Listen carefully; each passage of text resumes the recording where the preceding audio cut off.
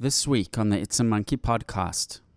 Every single industry across the board, a lot of human workers are going to be replaced by artificial intelligence and robots and just more efficient processes and more efficient way of doing things. And a lot of those people need to be training in the skills that will matter in that economy. Our future economy is much, much more digital than our current one. So we really need to be training people for that. And there's definitely a current shortage.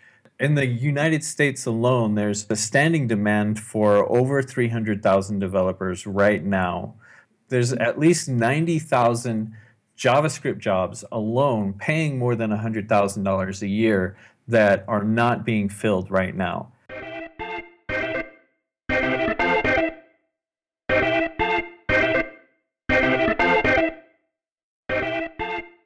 Thank you for listening to the It's a Monkey podcast. We are taking a couple of weeks break over the Easter holiday in Australia. We'll be back in a week or two with some live podcasts, but in the meantime, we're going to be playing you some fantastic repeat shows of previous podcasts that we know you will enjoy. Thank you for listening to the It's a Monkey podcast. You're back with the It's a Monkey podcast. My name is Kevin Garber. We talk about everything relating to tech, the tech economy, startups on the show. And as most of you know, I built a little company called Manage Flitter, which has over 3 million users. And one of the big, if not the biggest challenge in my job is finding the right people to join us for this crazy startup journey. And one of my team members the other day actually sent me this article called How to Build a High Velocity Development Team, Be the Quantum Leap. And it's an absolutely fantastic article. If you're a startup entrepreneur, if you want to be a startup entrepreneur, even if you're a developer, this article really captures the challenge, the difficulty, the various aspects of building and the challenges of building a development team. And I'm happy to say I managed to track down the author, who's Eric Elliott, who's the founder of Parallel Drive, which teaches and trains people up in JavaScript. But Eric's also worked at places like Adobe, etc. So Eric, thank you so much for joining us today on the podcast. Yeah, it's my pleasure to be here. So what was your initial motivation to put together this fantastic, extensive article about building high-velocity development teams? So I think most of it just came from frustrations that I've had over many years in the industry. And I just kind of wanted to help teams avoid these problems that crop up again and again in just about every project I've ever seen. So I took a stab at trying to condense all of my my dev leadership experience into a single blog post, and hopefully I got enough in there to be valuable. And you certainly state pretty early in the article, nothing predicts business outcomes better than an exceptional team. If you're going to beat the odds, you need to invest here first. And I know it's a cliche, people talk about the team, but it's really, that statement is absolutely 100% true. It is all about the people and nothing but the people. Yeah, absolutely. And it's not just having the right people, that's a big part of it. But it's also figuring out the right team dynamic. Putting them in an environment where they can work well together and mesh as a team is really important too. So, and that's a process that I think gets overlooked a lot. And I think primarily the biggest factor is that companies tend to undervalue their developers in a big way and try to treat them all the same, like they're all cogs in a machine. And I really wanted to stress, no, when you hire a developer, that developer represents about $1 million per year in value if you're a good company, right? So you don't want to treat them poorly. You want to set them up to succeed in your company. And developers are really interesting people. I mean, I'm a tech-oriented CEO, but I'm not actually a developer per se. I really, really enjoy working with developers. I find the way they see the world is quite different, and I hope that doesn't come across as patronizing to any developers, but I really, really enjoy working with developers. They seem to be really have a couple of extra processes around, so to speak, around the way they see certain things. And they, on the flip side, I think they are certainly quite different to manage than non-developers. Developers a lot of the time, the information is very much so communication is very much information exchange, for example. So a lot of people get frustrated if they've never worked with developers before. They don't understand why developers don't like small talk, for instance, generally. I'm generalizing here, but to a lot of developers, communication is just information exchange. It's not small talk. Also, developers don't tend to enjoy negotiating and things like that. They like the best offers up front and fairness. And so if people are going to, need to manage or build development teams, they really need to understand all these nuances to managing developers. Yeah, and I think that there's really a lot of different types of developers. And as we expand the tech education and things like that, we're going to start reaching a much broader type of individual who's attracted to the field. And matter of fact, I think that as time goes on, more and more every field will kind of become a developer's field. So in terms of like developer typecasting, I think a lot of that is going to start to evaporate a little bit. But it's really good to understand that developers, what they do every day is they practice logic.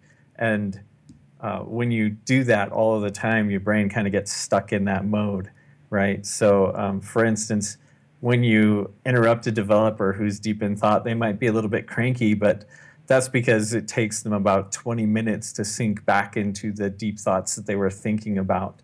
So I think just being aware of those types of things, that developers are very interested in facts, and everything is like quantitative, and there's empirical evidence for everything when you're talking about things. Like if a designer says, hey, we should change that button color, the developer probably is thinking, well, no, we should A/B test it and see what the data says. So yeah, it's important to understand things like that about developers. And you're very you really push for collaboration amongst developers as well. Oh, absolutely. So one of the big problems in the industry is that there's a very wide range of skill sets, and there's so much to learn about development that no one developer can learn everything they need to know. So what's really important is that developers have the means of communicating with each other easily without interrupting each other constantly. So asynchronous communication like online chats tend to work really well for developers, versus like a lot of people are used to working in an office together and they just walk over to their neighbor across the aisle and start talking to them. With developers, that's probably not the best idea, because that interruption is going to cost the business a lot of money, first of all, because when you interrupt a developer, like I said, it can take them like 20 minutes to sink back into the problem. So asynchronous, like chatting and communication that way, or emails, rather than going and interrupting them, is probably the best way to get them collaborating well. And there's also things like GitHub that let developers review each other's code using pull requests, and they can make comments on the code changes that some other developer made. So if they could catch mistakes, or they perhaps know a better way of doing something, and there are opportunities to educate. But there's also, it works the other way.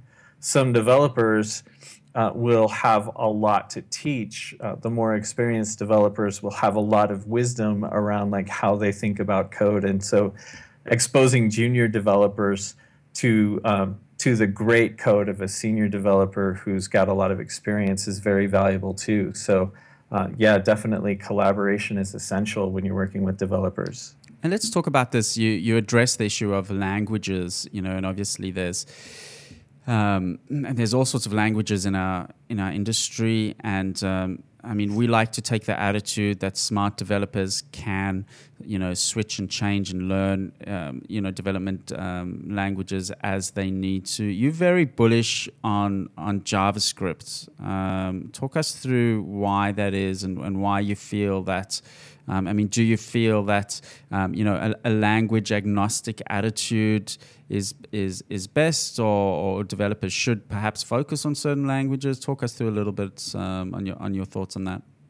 So, firstly, I think it's wise to agree that developers really can pick up just about any language and learn how to be productive in it.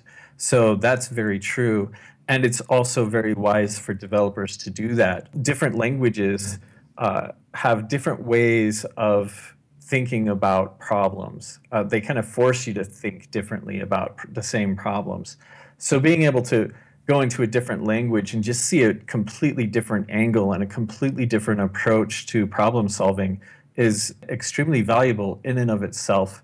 So I would encourage a developer to, at least the junior developers who are just getting started, every year or year and a half or so, go ahead and take your spare time and learn another language and just get at least conversant in it, get good enough that you can write simple programs.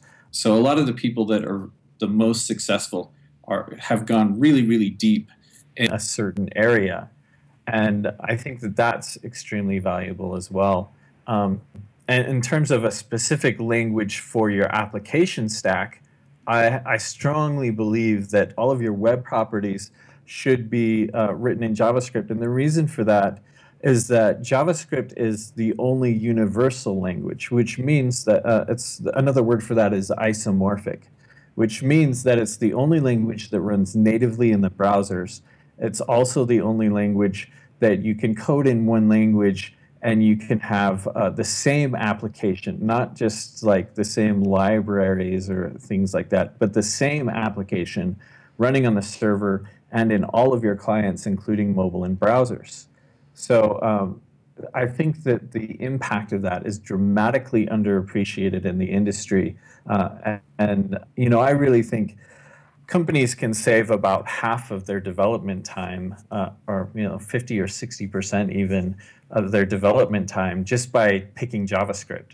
And another great thing about JavaScript is that it's the most popular language in the world, which means there are the most developers writing for it, which means there are the most solutions that are already finished that are open source and you can incorporate into your projects. But it also means that it's easier to hire for because there are a lot more people that know the language. So definitely JavaScript. Check it out. Do you and Eric? Do you feel? I mean, in our little neck of the woods, in Australia, there seems to be a real skills crunch in developers. I believe in Silicon Valley and other parts of the US, there's as well. Long term, I mean, do you see a problem that there's not a diversity of people getting attracted to the industry? Does it still have a perception issue, or is it just because I'm a CEO on the one side of the table, so it always seems like there's a shortage of candidates? Is there actually a shortage of candidates, and are enough people being attracted to this industry? There is certainly a shortage of candidates, and one of the problems is that we're just not teaching it like we should. I strongly believe that computer programming, it's literacy, literally like our kids that are growing up in schools today, by the time they get out and they graduate into the workforce in 25 years or so, there's going to be, in the United States alone, there's going to be 4 million fewer driving jobs, just driving vehicles, because they're all going to be replaced by self-driving vehicles. And and the jobs that get replaced, they're all going to be the programmers who design those systems and design the apps that work with those systems. And, believe me, there's a whole industry of commuting apps are going to pop up for people who are just sitting in these self-driving cars with nothing to do because they don't need to pay attention to the wheel anymore. Those kinds of things are really important. There's, it's not just one industry. It's every single industry across the board is going to be replaced. A lot of human workers are going to be replaced by artificial intelligence and robots and just more efficient processes and more efficient way of doing things. And a lot of those people need to be training in the skills that will matter in that economy. Our future economy is much, much more digital than our current one. So we really need to be training people for that. And there's definitely a current shortage. There's in the United States alone, there's a standing demand for over 300,000 developers right now. There's at least 90,000 JavaScript jobs alone paying more than $100,000 a year that are not being filled right now. This is standing demand. Just go anytime and you can search, and there's 90,000 open JavaScript jobs. So, and that's just in the United States. Worldwide, it's much, much bigger.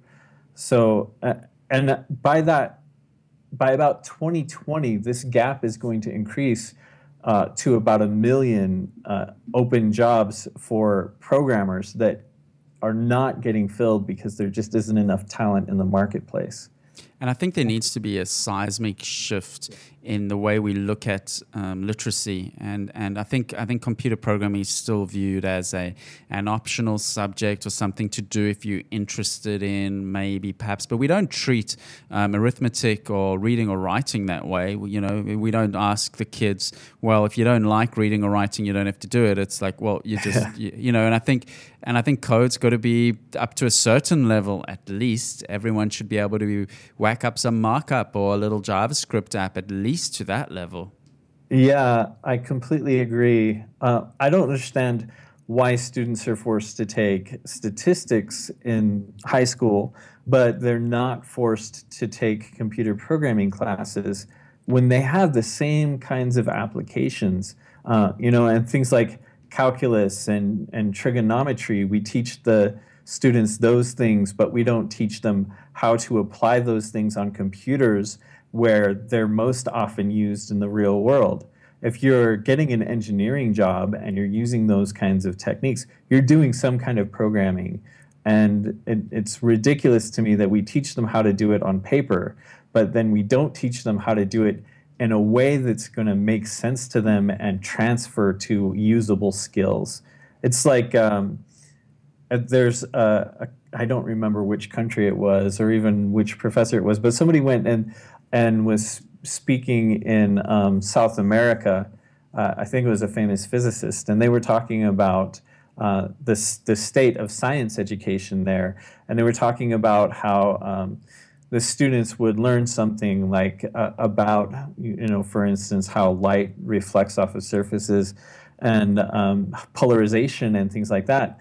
And so they're talking about this polarization filter, and the professor says, what would happen if you held this up to the window and looked through the polarization filter at the water outside? And of course, a polarization filter, it'll invert the polarization, so it changes the way that light is perceived. It makes it disappear or appear, and it can. That's why we have polarized sunglasses to help us avoid things. But they don't understand the connection. Like, they can tell you the formulas, they can tell you exactly what the rules are, but then they don't understand that this has a real world application.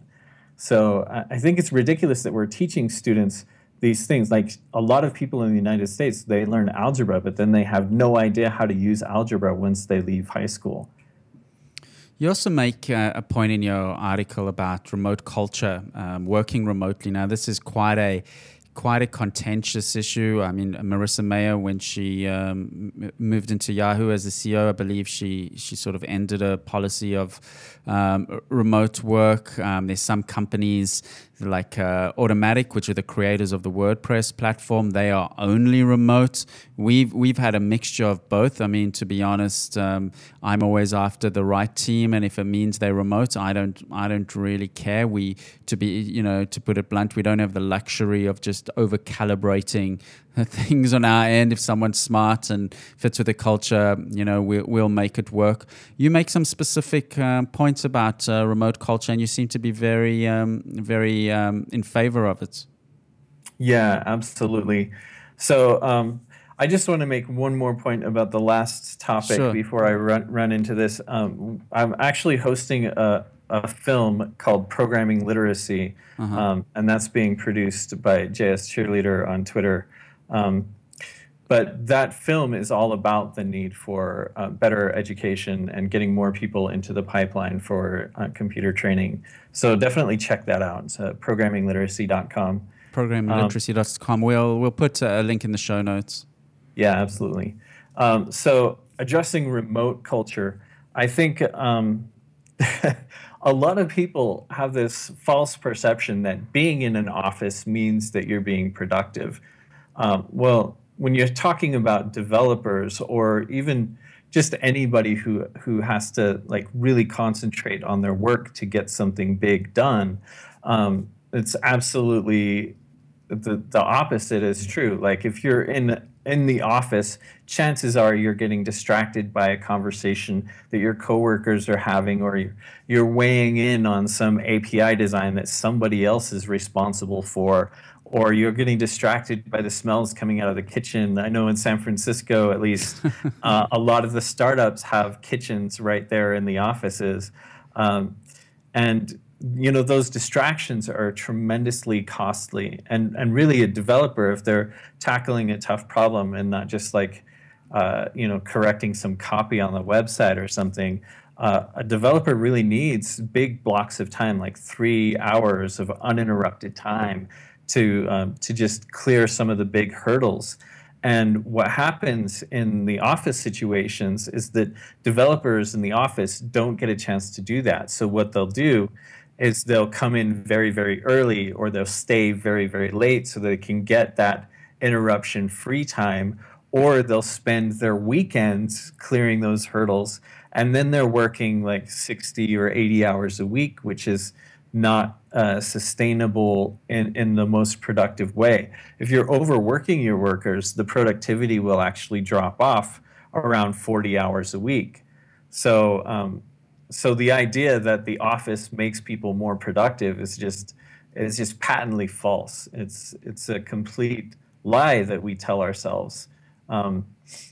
I think that especially developers tend to get really passionate about what they're working on, and you can trust them to be working on the problem that's driving them crazy while they're at home, right? And if you don't trust them, why did you hire them in the first place?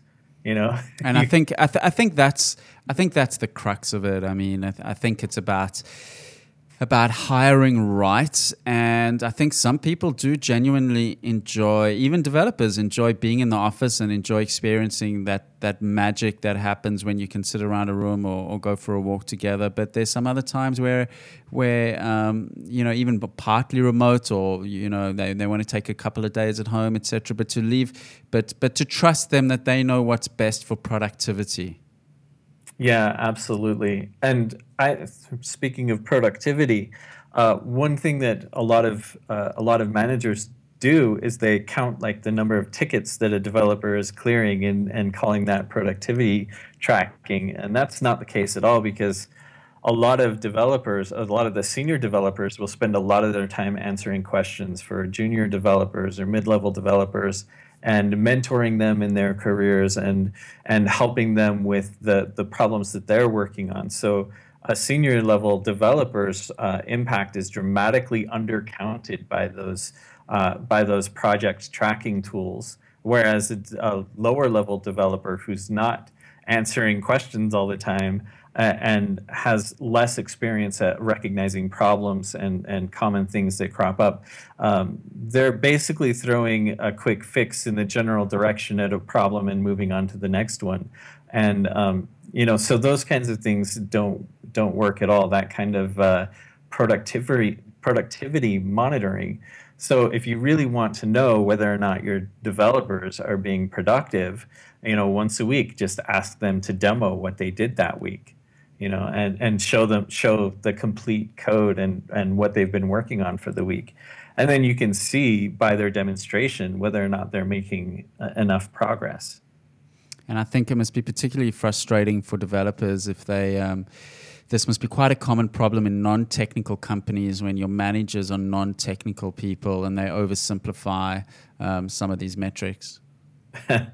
Yeah, but I mean, even the more technical people, like programmers, tend to trust numbers. If they see statistics staring at them, they think, yes, this is real, this is representative, and they have a tendency to overlook the more human thing, the more human aspects, the stuff that can't be easily quantified.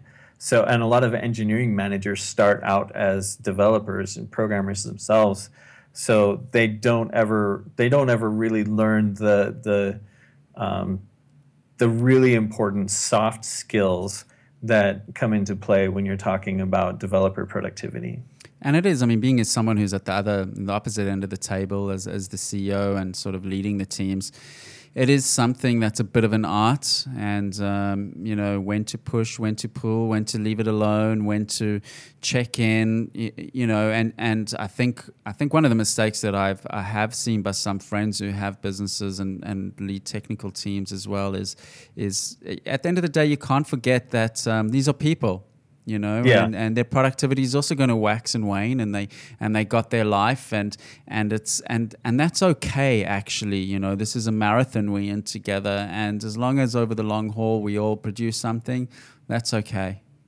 Absolutely. And I try to tell managers, when you're talking about a really experienced developer, give their work more time to produce value, because they're the ones that are mentoring the rest of your team. So they're obviously not going to make as many short-term wins as even the most junior developer in the shop, who might come out of the gate like firing, right? And there's there's this real value that's being injected into the company by anybody who has a lot of knowledge and willingness to share that knowledge with the rest of the staff. And that stuff is really hard to track and really hard to quantify, but you can feel it just by observing their interactions with the other developers, and by asking the other developers that work with them what it's like to work with them. I think a lot of the junior level developers will be ranting and raving about how much they're learning on the job because of this developer. So I think that really takes a lot of time. And I think also, what I like about our industry as well is that it is an industry where juniors and inexperienced people can actually contribute a huge amount. And I'm always saying to the team that I'm always open to the right juniors. I guess it's unusual in our industry that a lot of, quote unquote juniors have been coding since they were 12 years old or something. So in a way, they've actually had 5 years experience by the time they hit the workforce.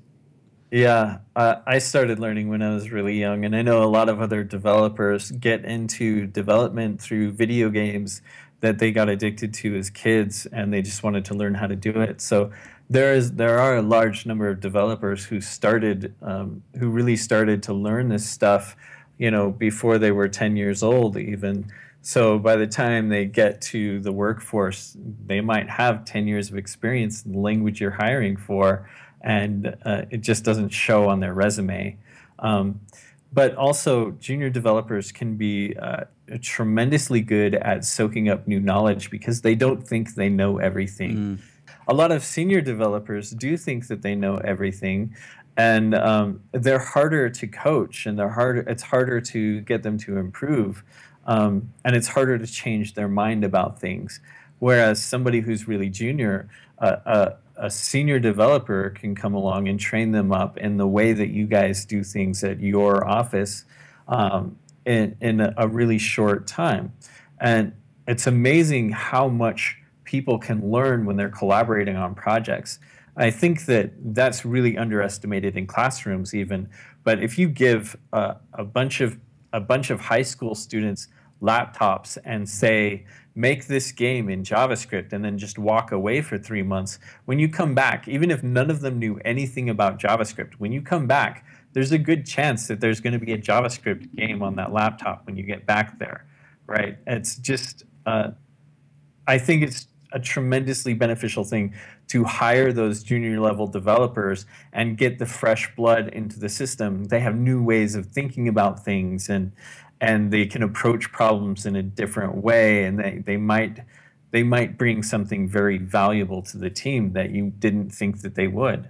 And then, and as you mentioned, there's less rigidity. There's as we get older, and I think to all of us, there's just we atrophy in certain ways, and I always love to bring on the grads and the new fresh pair of eyes, and in fact I try to sort of coax out of them what they're actually seeing, because to see any operational sort of things that don't make sense to them, and try to make it safe for them to be really honest with to question some of our practices and go against my own naturally part of my job to be conservative in certain areas, to actually push back on that and to let them refactor and rework and bring in the new tools and bring in the new technologies, and not just go down that, not go with the historical momentum.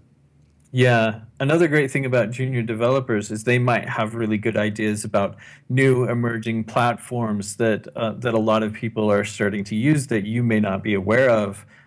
And so you can come up with good integration ideas and things like that, and working with technology that you wouldn't have normally thought of. Like, for instance, we're coming up on a big augmented reality, virtual reality kind of renaissance.